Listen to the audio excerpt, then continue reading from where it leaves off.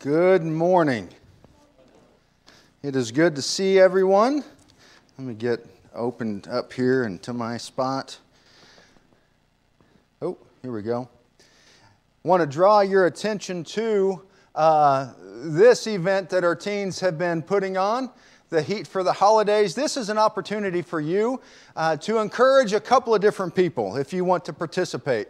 And the way you participate is there's a display right out here in the foyer, the lobby area, with cards on it that you can purchase for $2. And then you get that card, and you take that card and you write a note in it, and then you take the envelope, and we'll get to that in a second. You put the name of the person you're going to send it to and drop it in the bucket that's outside the glass doors here, the front entrance, and then that'll be collected, and the teens will deliver that. But there's a couple of things that you need to make sure that you do. One thing is you need to make sure you have an order form that goes with that card. If you don't, that's okay. But on that order form, be sure you put your name and put your phone number and put your email. In case there is a question, we have somebody that we can contact and say, we see you bought this card and you need it delivered to so-and-so. Is that correct? You also want to make sure you put the number of cards that you have ordered. And then you can take this order form and use a rubber band or something and put it around the cards that you have filled out. Make sure you put your own note in there, or else it will be a blank card that you're sending. On the envelope, make sure, in case we lose this order form, make sure you put your name and return address, and then put the name of the person you're sending it to and their address. In case we lose this order form, we know where it is that we need to go. So the purpose of this is to provide an opportunity for you to send a card to somebody else in the congregation just to say, we love you, we miss you, or whatever it is that you want to put in that card, just a note of encouragement. And then when we assemble these cards, we're going to add a flower to it and also a candy cane and deliver those. But you're also the money is going to go to our missionaries in the Ukraine. This is Brandon and Katie Price. They are missionaries and have been serving there for a number of years in Ukraine. And Brandon is also the director of the Ukraine Bible Institute. I think I'm getting that right. The Bible Institute there in Ukraine. But they're going to take this money and in turn around and give it to the students there in the Bible Institute. And the way that's going to work, they're not just going to give it to them, but they're going to use that money to help the students in the Bible Institute offset the cost of their heating bills for the winter months. Now, if you don't know this, the heating bills for Ukraine during this time of year can run, for various reasons, can run $300 to $500 a month, depending on temperature and price of heating oil and all that stuff. So we want to make sure, I didn't put all the pictures of the students on there. Their pictures are in the display out here in the foyer. And what's cool is that they have also put a little paragraph about themselves. I'm not even going to try and say their names. I'm going to honor them by not trying to say their names. But they put a little blurb about themselves to say, this is who I am, this is how old I am, this is how long I've been a Christian, and this is why I am at the Bible Institute. Some of the men are saying, we're going to go on the preach. Others have said, I just want to know more about the Bible and more about God and just deepen my knowledge of that so I can serve in the Lord's church, which is really, really neat. So you have an opportunity to encourage the brothers and sisters here in the congregation, but also brothers and sisters all the way across the world in Ukraine. Get off the side of the road. I don't know if you have ever heard that phrase used for you. If you grew up out in the country, you might have heard this phrase. I grew up out in the country, me and my brothers did, and our escapades took us all over the countryside, oftentimes along the side of the road. And we would be walking or playing, and out in the country, you know, you have all these farm-to-market roads, which the shoulder of the road there out in the country, you don't have this space. That's a bonus if you're out in the country. But if a car's coming, somebody would say, get off the side of the road, because you don't want to get hit by a car or a truck or one of the farm trucks that are carrying grain. That would be awful. Or when we would be out walking with my mom, I say that like we did that as a favor to my mom. We wanted to spend time with her. She was actually making us walk so we could burn off energy as young boys. But she would say, get off the side of the road whenever a car was coming because we wouldn't want to get hit. A number of years ago, I say a number of years, probably 4 years ago, we were out at a family's house with the teen group down in Mississippi. And we got the bright idea that we would play hide and seek. Don't get ahead of me. Y'all don't know the story yet. All of you are like, oh my goodness. Man, let me tell my story.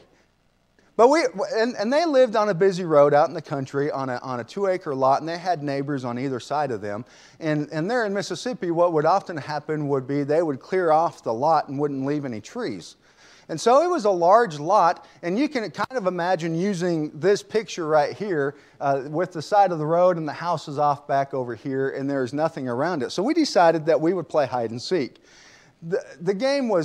Each game went really, really fast because there's no place to hide. Unless you ran around the house over and over again. And so I got the bright idea, and it wasn't this picture here, but I got the bright idea that I would hide in the ditch. Yeah, don't get ahead of me now. Everyone's like, oh no. But I hid in the ditch, and I was hiding face down in the ditch next to the road. And as I'm hiding there, I'm hearing the teens up by the house. They're running around, and they're finding everybody. But they can't find me because I'm hiding in the ditch. And they're still looking for me, and I'm hearing the cars zipping by, and on and on. And pretty soon, those cars, they slow down, and then they take off again. I'm thinking, okay. And it's getting dark, and I'm hearing these cars slow down, and I'm thinking, it's probably not the best idea to be hiding in the ditch. And after a few minutes, I hear this car pull up and stop. And I'm thinking, okay, somebody stopped to check on me, make sure I'm okay. And I lifted my head just enough so I could see out of my peripheral vision, and I see flashing lights. Yeah, they're blue lights. And I immediately realized there's a police officer that is here. And I stand up really quick, and I turn around. And right when I do this, it was a sheriff's deputy. He goes like this. And immediately, my arms are up, and I start saying, I'm playing hide and seek. I am playing hide and seek. And the sheriff's deputy is like, what? I said, sir, I'm playing hide and seek. I'm a youth minister of one of the local congregations. The teens were playing hide and seek. We're at this house. And I look up, and there's nobody to be found. And it's like, I could just see the look on his face. And he relaxes, and he said, okay, you're playing hide and seek? Yes, sir. And you're hiding in the ditch by the side of the road. Yes, sir, and you found me. And he said, we're getting phone calls into the sheriff's department that there's a body by the side of the road. And he said, it's probably not a good idea to be hiding by the side of the road. You need to get off the side of the road. And I said, yes, sir, I will do that. I won't hide in the ditch anymore. And we part ways, and I go up, and all the teens and their parents are behind the house hiding because they're thinking I'm going to get arrested, which didn't happen. What was really funny is that one of our teens, their dad was a lieutenant in the sheriff's department there. And so that was an interesting conversation a week or so later. But get off the side of the road. I want you to keep that in your mind as we work through the passage that Connor read for us this morning. Now, when you just read through this and do a cursory reading of this passage, you might think, well, this is a great story, and it is. Jesus heals a blind man. But when you start to dig into this passage, there is a richness that really begins to come to the surface and a depth when we start to understand what is happening here. First and foremost, they came to Jericho as Jesus and his disciples, together with a large crowd, were leaving the city. A blind man, Bartimaeus, which means son of Timaeus, was sitting by the roadside begging. Now, when we start here, Jesus is leaving the city of Jericho. And you may think, well, why is he leaving the city of Jericho? He's leaving the city of Jericho. If you look at chapter 11, just at the title heading of chapter 11, you'll see the title heading. Depending on what version you have, it'll say the triumphal entry. And so Jesus is leaving Jericho, heading to Jerusalem, and this, quite possibly, at this time, it's a week, maybe 2 weeks before He is crucified. And so He is on His way down to Jerusalem to go through that last week of His life and prepare His apostles and disciples and everything for what's to come.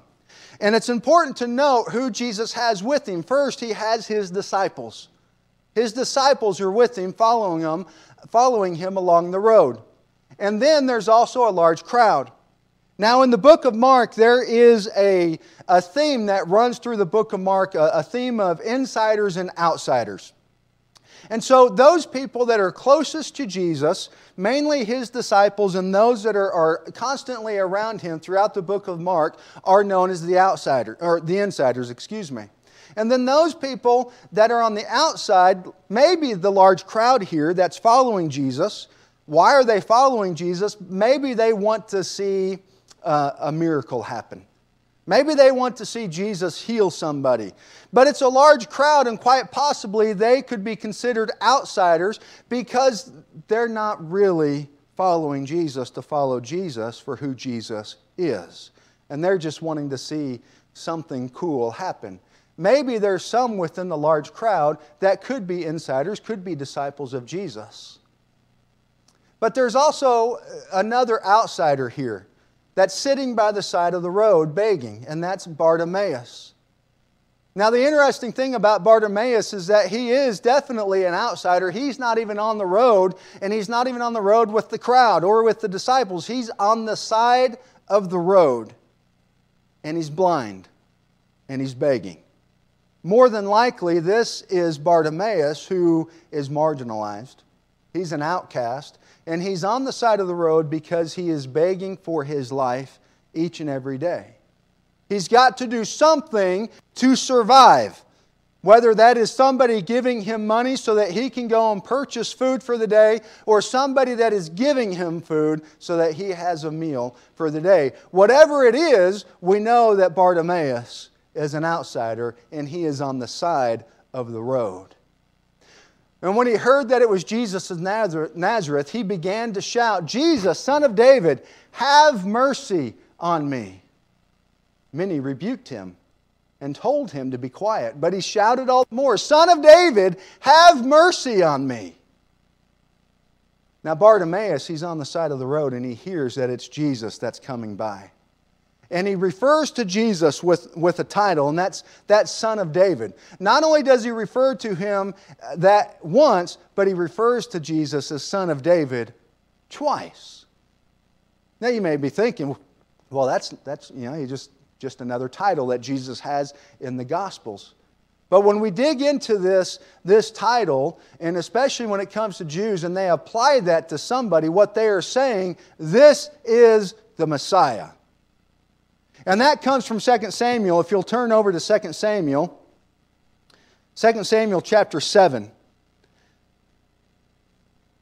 In verse 11, about the midway through verse 11 is where we'll pick up. And you'll see that this is a prophecy of the Messiah, or the one to come. And this is the title, the Son of David, that Bartimaeus is using in reference to Jesus. The Lord declares to you that the Lord Himself will establish a house for you. When your days are over and you rest with your fathers, I will raise up your offspring to succeed you, who will come from your own body, and I will establish His kingdom.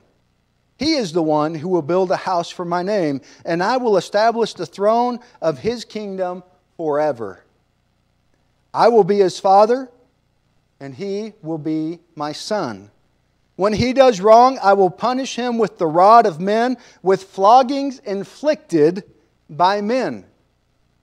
But my love will never be taken away from him, as I took it away from Saul, whom I removed from before you. Your house and your kingdom will endure forever before me. Your throne will be established forever. Now, when you read through that passage and you see the different things, and you have that passage as a backdrop to what's happening here, and you know that Jesus is in the last week or two of His life, that passage has much more meaning. from 2 Samuel. But then when you have a person on the side of the road referring to Jesus as Son of David, there's a depth there and a richness that comes out. Because it's Bartimaeus who is referring to Jesus as the Messiah, the one who is going to establish the throne of David forever and ever. And Jesus stopped and said, call on him. One of the things I want you to see, verse 48, many rebuked him and told him to be quiet. We're going to come back to that in a second. But the crowd or even the disciples, and earlier on in chapter 10, you had the disciples rebuking who? The little children. The little children are wanting to come to Jesus, and they're like, Jesus doesn't have time for this. Here on the road, they're rebuking Bartimaeus, and they're saying, yeah, Jesus does. He's got places to be and people to see. And we'll come back to that in a second. But he yells out, Bartimaeus yells out so much that Jesus stopped and said, and quite literally, he stood still. And he said, call him. And so they called to the blind man, and this is funny to me. At first they're like, shh, be quiet, and then it's an about face. Cheer up, on your feet. He's calling you. And throwing off his cloak, or throwing his cloak aside, Bartimaeus jumps to his feet, and he came to Jesus. Now capture what Jesus says to him. Because Bartimaeus doesn't come up to Jesus, and Jesus isn't like, what do you want? I'm tired, I'm wore out. I've got to go. What is it that you need? Be quick about it. He doesn't do that at all. Capture what Jesus says. What do you want me to do for you? You see, in that question, what Jesus has done, not only has he stood still, but he has stopped and recognized the existence of Bartimaeus. And he has given credibility to that. He has given value to Bartimaeus. He doesn't just say, well, what do you want me to do? Hurry up, quick. No, what do you want me to do for you?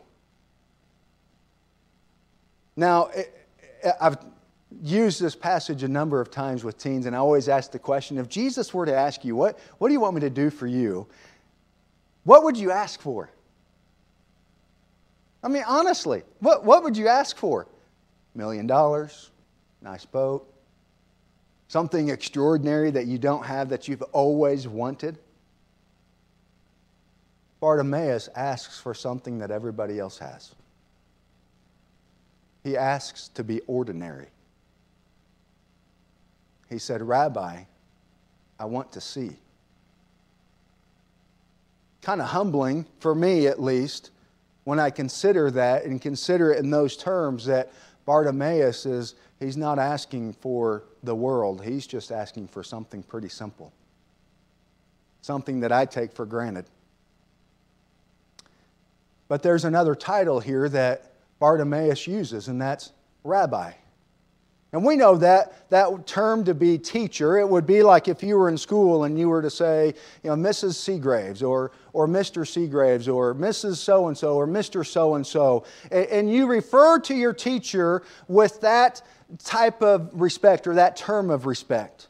Or you go to the doctor and you say, Dr. So-and-so or Dr. So. It's a term of respect. But this isn't the word that Bartimaeus uses. It's easy to say that word in our English translations and to think, well, that's teacher.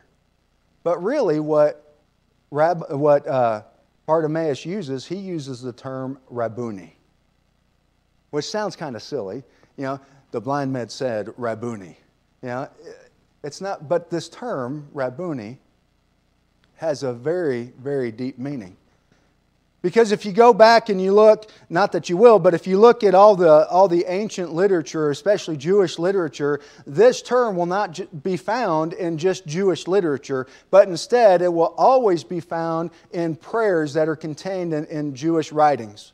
And this term is used in reference to who God is, and is only used in reference to who God is. And this term is meant as Holy One, or one that is divine. And so when Bartimaeus, not only does he refer to Jesus as the son of David, as the Messiah, now here the blind man says, Bartimaeus says, Rabbouni. He is referring to Jesus as the fact that He is holy. He is divine. I want to see. And Jesus recognizes Bartimaeus' faith, and He says, go, your faith has healed you. Your faith has healed you. There's something here with the word healed that doesn't come across in our English translations. And that word healed is the Greek for that is sozo, and that has a dual meaning. The first meaning is it's physical healing, which that is what Bartimaeus has received, right? Immediately he received his sight. And so Jesus has said, yeah, okay, I'll heal you. You have received your sight, but your faith has healed you. The other implication is that is the meaning for spiritual healing. And so not only does Jesus, the Messiah, the Son of David, the Holy One, the Divine One, take care of Bartimaeus' physical needs, He also takes care of Bartimaeus' spiritual needs. Now there's only one person that I know of that can do that. And that's Jesus Christ. He's the only person that can heal somebody physically and heal somebody spiritually. And that's what He does here with Bartimaeus. And we see that because immediately he received his sight and followed Jesus along the road.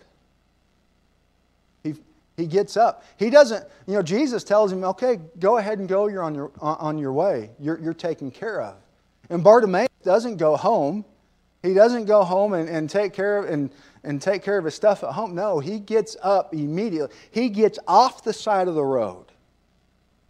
And he gets on the road. And he begins to follow Jesus.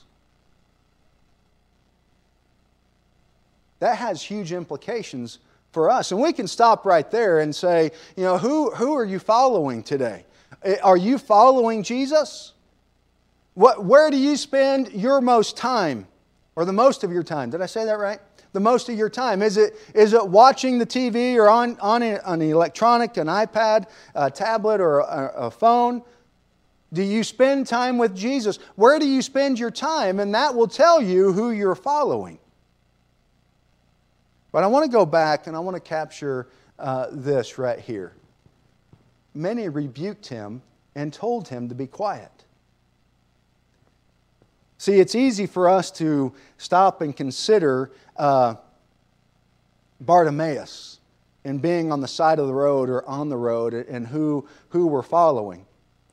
But I also think it's important for us to kind of put our feet in the shoes of the group of people that was rebuking Bartimaeus. Let me illustrate it this way. A sister one Sunday after services went up to the preacher. And she said, "Preacher, I've had enough. I'm done. I'm not going to come back to this church anymore. Instead, I'm going to go find a church that I can really worship at."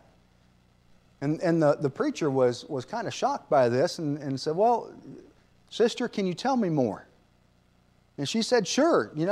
I've been coming here my whole life to this church, and it pains me to know that I'm going to be leaving this church, but I've had enough. I see people sitting in the pews Sunday in and Sunday out, every Sunday and so forth, and they're on their cell phones, then they're on social media doing all their stuff, and they're not even paying attention to what's going on. They're not singing, they're not listening to the message that God has given to you to share with us, and they're just distracted, and I'm tired of it. And I'm also tired of all the kids that just get up, they're up and down, up and down, up and down, all through the service, and they're crying. And why do we even have a training room? It doesn't even get used. Why did we waste our money on that? Parents aren't using that, and it's just a distraction, preacher." And not only that, we have brother so-and-so and sister so-and-so. They sit up at the front and they're playing it off like they're praying when they're sleeping and everything. And they're not praying, they're just sleeping. And sometimes they're snoring. And I've had enough, so I'm going to leave. And the preacher pauses for a moment and thinks, and he says, "Sister, before you leave, can you do me a favor? And she said, sure, I can do whatever it is you need me to do. And the preacher said, if you'll go to the kitchen and get a glass of water. And if you'll just fill that glass of water up as full as you can get it without spilling a drop of water. And then once you've done that, if you'll just walk around the auditorium twice. But the goal is you can't spill a single drop of water. So the sister said, sure, I'll do that. And she goes and gets her glass of water, and she's holding it, and she walks around the auditorium once without spilling a drop of water, and she walks around the auditorium twice without spilling a drop of water. And she stops in front of the preacher, and she said, preacher, I've done it. I've done what you've asked. Now I'm going to go. And the preacher said, sister, if you don't mind, I just want to ask you one more question. And she said, what is it? He said, when you were walking around the auditorium, did you see anybody on their cell phone? Why, no, I didn't. I was focused on the glass of water, so I didn't spill anything. Oh, okay. Well, did you notice any kids running around, especially Sunday after church? They are all over the place, and I'm afraid somebody's going to get knocked over, but they're running everywhere. Did you notice any children running around? No, I was looking at my glass of water that I didn't spill a drop of water. Okay. Well, did you notice anybody sleeping? No, preacher, I was looking at my glass of water. And then the preacher said this, well, that's how it should be every time you come to church. Your focus should be such that you are so focused on Jesus that all the other distractions go away. You see, we might be on the side of the road and we need to get off the side of the road. We may be on the road and we might still not be a disciple because we just want to see some neat things happen. Or we might be a disciple. Or we might be this group of people that are rebuking Bartimaeus. And we're getting on to everyone else, and we don't have our focus where our focus needs to be. Either way, we can stop and ask the question, where am I at in this story, and what needs to change for me? If there is anything that we can do for you today, would you come? Sweet are the promises, kind is the word, dearer far than any message man ever heard. Pure was the mind of Christ, sinless I see. He the great example is and pattern for me. Where he leads I'll follow, where he leads I'll follow. Follow all the way, yes, follow all the way. Where he leads I'll follow, where he leads I'll follow. Follow Jesus every day. Sweet is the tender love Jesus has shown, sweeter far than any love that mortals have known. Kind to the erring one, faithful is he. He the great example is and pattern for me. Where he leads I'll follow, where he leads I'll follow. Follow all the way, yes, follow all the way. Where he leads I'll follow, where he leads I'll follow. Follow Jesus every day. List to his loving words, come unto me. Weary, heavy laden, there is sweet rest for thee. Trust in his promises, faithful and sure. Lean upon the Savior and thy soul is secure. Where he leads I'll follow, where he leads I'll follow. Follow all the way, yes, follow all the way. Where he leads I'll follow, where he leads I'll follow. Follow Jesus every day. Where he leads I'll follow, where he leads I'll follow. Follow all the way, yes, follow all the way. Where he leads I'll follow, where he leads I'll follow. Follow Jesus every day.